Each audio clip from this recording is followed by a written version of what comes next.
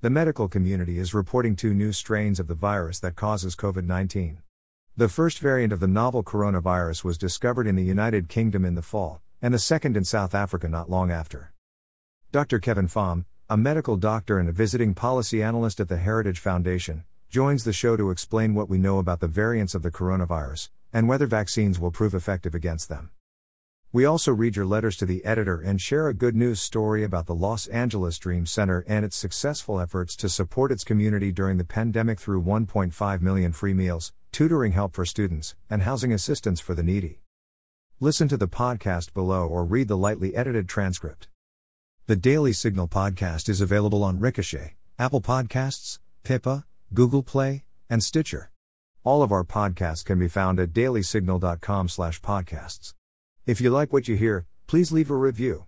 You also write us at letters@dailysignal.com.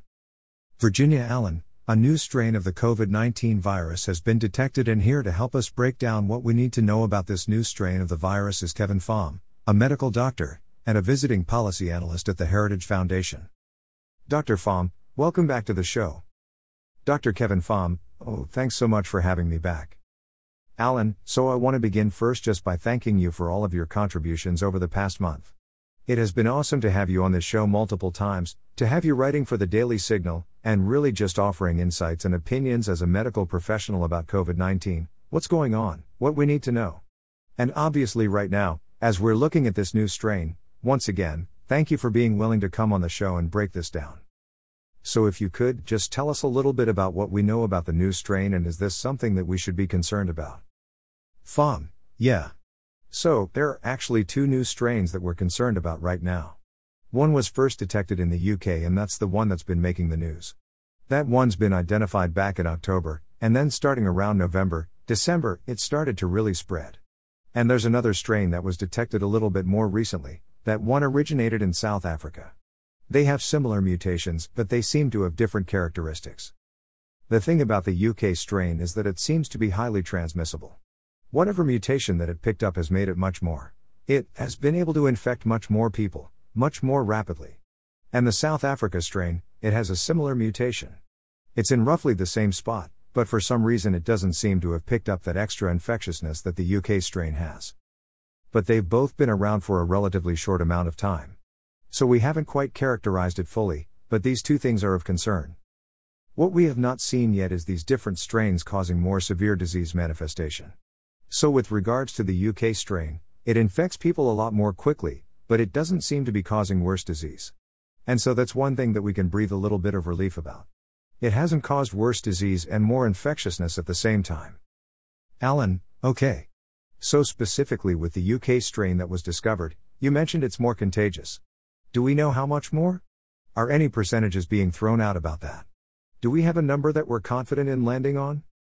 Pham, not really. They haven't quite characterized how much more infectious this is with regards to the R number, the reproduction rate, which is a measure of how many people a person will infect with the strain on average. I haven't seen the numbers for that, but it's popped up pretty much throughout the entire world by this point. I shouldn't say the entire world, but it's popped up in very many places since it's been discovered. So it does seem to be very infectious, and people are blaming it for the recurrent lockdown in the UK. I think that it's fair to say that the increased number of cases is likely the result of a more infectious strain. But being that it's not quite as deadly, I haven't been too impressed by this new variant. The media, of course, is trying to make a lot of hay about this, and it makes sense. You hear in the media that there's this new strain that's going around much faster. It is kind of scary, but as with all things, we should keep an objective perspective on this. It does seem to be transmitting a lot more quickly, but it does not we have not seen it to cause more severe disease manifestation. And probably the most important thing, the thing that's on everyone's minds, is that we don't know that this thing is going to evade the vaccinations. Alan, so let's talk a little bit more about that. You bring up the vaccine. I think that's the biggest question on everyone's mind is, okay, there's a new strain. Do we know if the vaccine will actually be effective in stopping this in its tracks? Pham, the vaccine manufacturers of all the ones that have either been authorized or are about to be authorized, so that's Pfizer, Moderna, and AstraZeneca, they've all said that they believe that their vaccines are going to be effective in protecting against these new variants. And of course, that's from the manufacturer, so take that with a grain of salt. But virologically, immunologically, it does make sense because the way a virus would evade a vaccine is if it changes its appearance, its outward appearance, enough that the antibodies that we produce don't recognize it anymore. So the way that this occurs, if you think of a virus as a Rubik's Cube, then the antibodies would have to recognize one of the faces of the Rubik's Cube. In this case, it's the so-called spike protein, which you may have heard about. The spike protein is what gives the coronavirus the ability to burrow into the receptors in the body and then invade the cells. This has been the target, the vaccine target. For all these vaccines, that's been the target. So long as that spike protein remains relatively consistent, then the vaccines will continue to work. And with the coronaviruses in general, they seem to be fairly stable as far as these spike proteins go. And that's one of the things that's been concerning about these two variants in particular, is that they do have a mutation on the spike protein. So as I was saying about the Rubik's Cube, if you imagine the virus is like a Rubik's Cube, if one of the faces stays the same, but all the other 5 faces continue to change, it doesn't really matter how much mutation goes on the other 5 faces. As long as that 6th face remains fairly constant, then your immune system will recognize it and will be able to attack it. And what we're seeing with these new strains is that it would be as if you take the 6th face and then change one of the colors of the Rubik's Cube. So it might not be completely, or it might not be as easily recognized by the immune system, but antibodies, will still recognize it enough that they'll probably still attack it. Now, the thing with developing an immune response is that when your body starts making antibodies, the antibodies themselves have mutations on them. So then they'll be able to recognize not just the exact vaccine target, but they'll also be able to recognize mutations too. So the immune system will have mechanisms to detect variants and strains and mutations and stuff like that. So that being the case, it is very likely that these relatively minor mutations are still going to be detectable by the antibodies that are developed from these vaccines. Alan, Dr. Pham, thank you. That's really helpful to get that image of a Rubik's Cube and the colors on the sides. That's just a really great analysis for breaking down how that works with the spike protein. So how long would it take then for medical professionals to determine okay, yes, absolutely, the current vaccines will be effective against either of these two new strains? Pham, that really depends on how effective the vaccine is and how much further this virus will spread. And I know that I use the term in the definition right there, but the more effective the vaccine is, the longer it will take for this virus's evasive abilities to manifest. So if the vaccine is 50% effective against this virus, this new strain, then it'll take quite a bit of time for 50% of the people who are vaccinated to get this virus. So, there's no good timeline to determine how well the vaccines will work against this virus. But what we do know is that even if the vaccine is not perfectly protective against the virus strain, it will likely be at least partially protective against severe disease manifestation. And we see that with influenza vaccines, even if they get the vaccine completely wrong, then if they vaccinate for the wrong strain of influenza, the people who do get the vaccine tend to have less severe disease with influenza. And a quick note about influenza. The reason why we have to have a new vaccine for influenza every single year is because there are multiple strains of influenza floating around every single year. And the influenza strains are very different from each other, and the way that they vary is very different from the way that coronavirus mutates. So with the coronavirus, I use the image of one Rubik's Cube. With influenza, they have 2 different antigens that can constantly swap out. That's what H1N1, that's what the H and the N are. Those are the 2 antigens that the immune system would use to fight against. And the influenza virus is able to take those 2 antigens, the H's and the N's, and just swap those out constantly. So there's all these different variations that it can present. So rather than having one Rubik's Cube, the influenza virus has 2 Rubik's Cubes and is able to keep changing all 6 faces on those Rubik's Cubes. That's why it's so hard for pharmaceutical manufacturers to create a vaccine for this. Birds typically are the reservoir for influenza, and so they're able to mutate in the bird populations before they jumped in humans. And so because of that, it's really difficult to keep track of this thing. And we haven't been able to eradicate influenza because of this ability for influenza to mutate in animals before they get to humans. Sorry, that's a lot of information. Alan, no, that's helpful, I think, to recognize. Because I do want to ask you, was the medical community anticipating that there would be this new strain or multiple new strains of the COVID-19 virus that would arise, given the fact that we know okay, yes, viruses mutate? But COVID is so different from something like the normal flu that we see every winter that we all know mutates year to year. Pham, yeah, as you mentioned, all viruses mutate and they will continue to mutate, and the strains that become predominant are chosen by natural selection. We view viruses as this arch nemesis, this villain in our daily lives, which they kind of are. But these mutations, they're not smart mutations.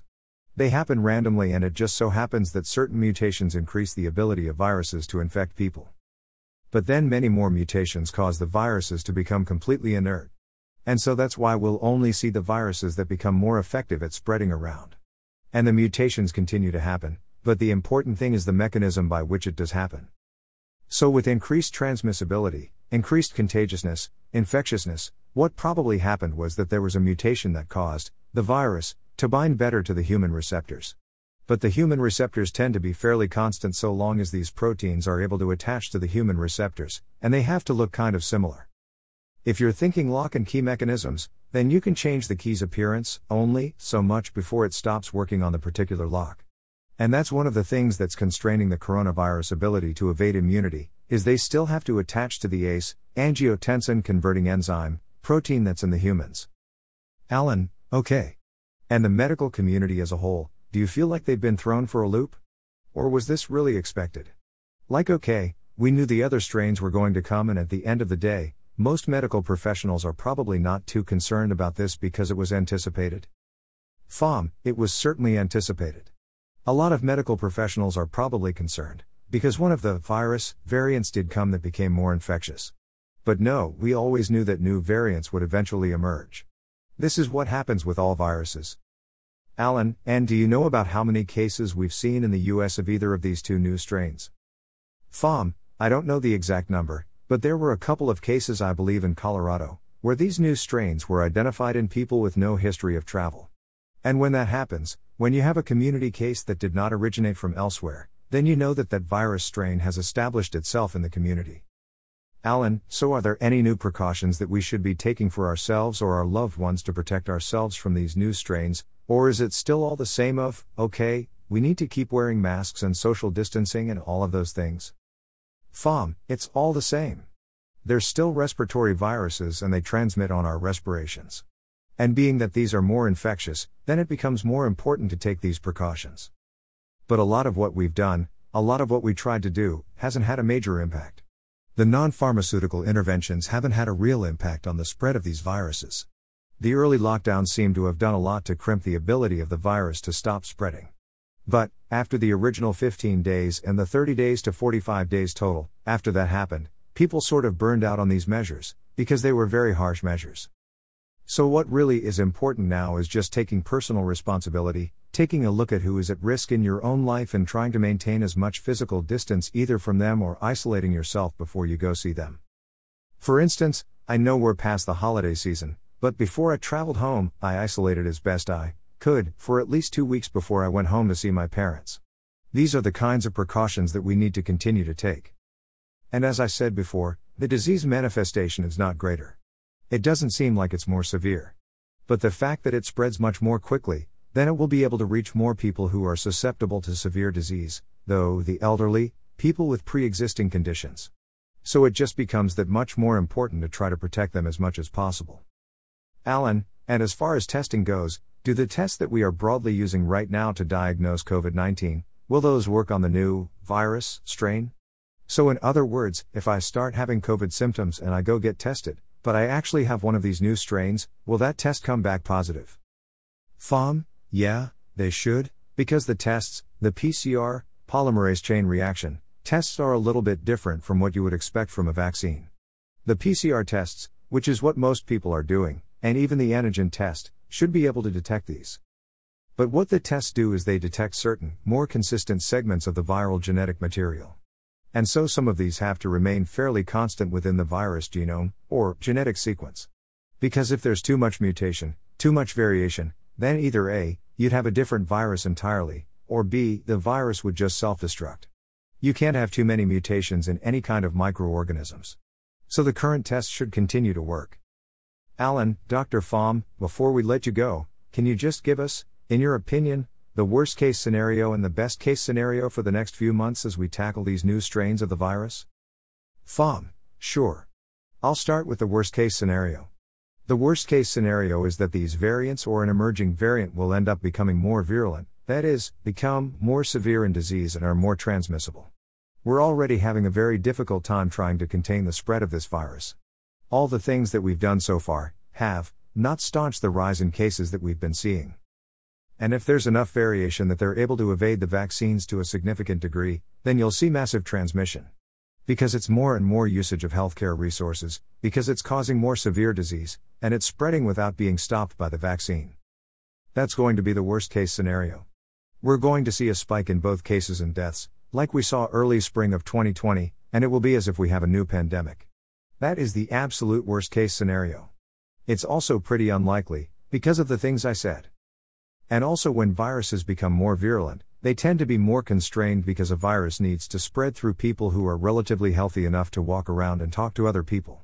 If a virus kills people too quickly, then it's not going to have a chance to spread. And that's sort of why Ebola didn't become this massive pandemic the way COVID has, because Ebola was very deadly but it killed people faster than the virus could spread. So that's the absolute worst case scenario. The best case scenario of this is that these mutations don't prove to be quite as infectious as the impression that they've left. We've identified a lot of these of the strain in the UK, we've identified it throughout the world, but because of the way international travel works these days, you just get on a plane and you're in a different part of the world entirely. It's very easy for these viruses to get around. So there could be a false impression of how contagious this is. So the best case scenario is that this is just another mutation that's happened, another strain. There have been thousands of strains that have been able to be isolated. Most of them function just the same as your average COVID, your everyday COVID strain. Alan, well, Dr. Pham, we really appreciate your time today and just breaking down what we need to know. Thanks so much for coming on the show. Pham, absolutely. I'm always happy to be on. Report by Virginia Allen. Originally published at the Daily Signal. https://www.dailysignal.com/2021/01/11/medical doctor explains what we know about new coronavirus strain/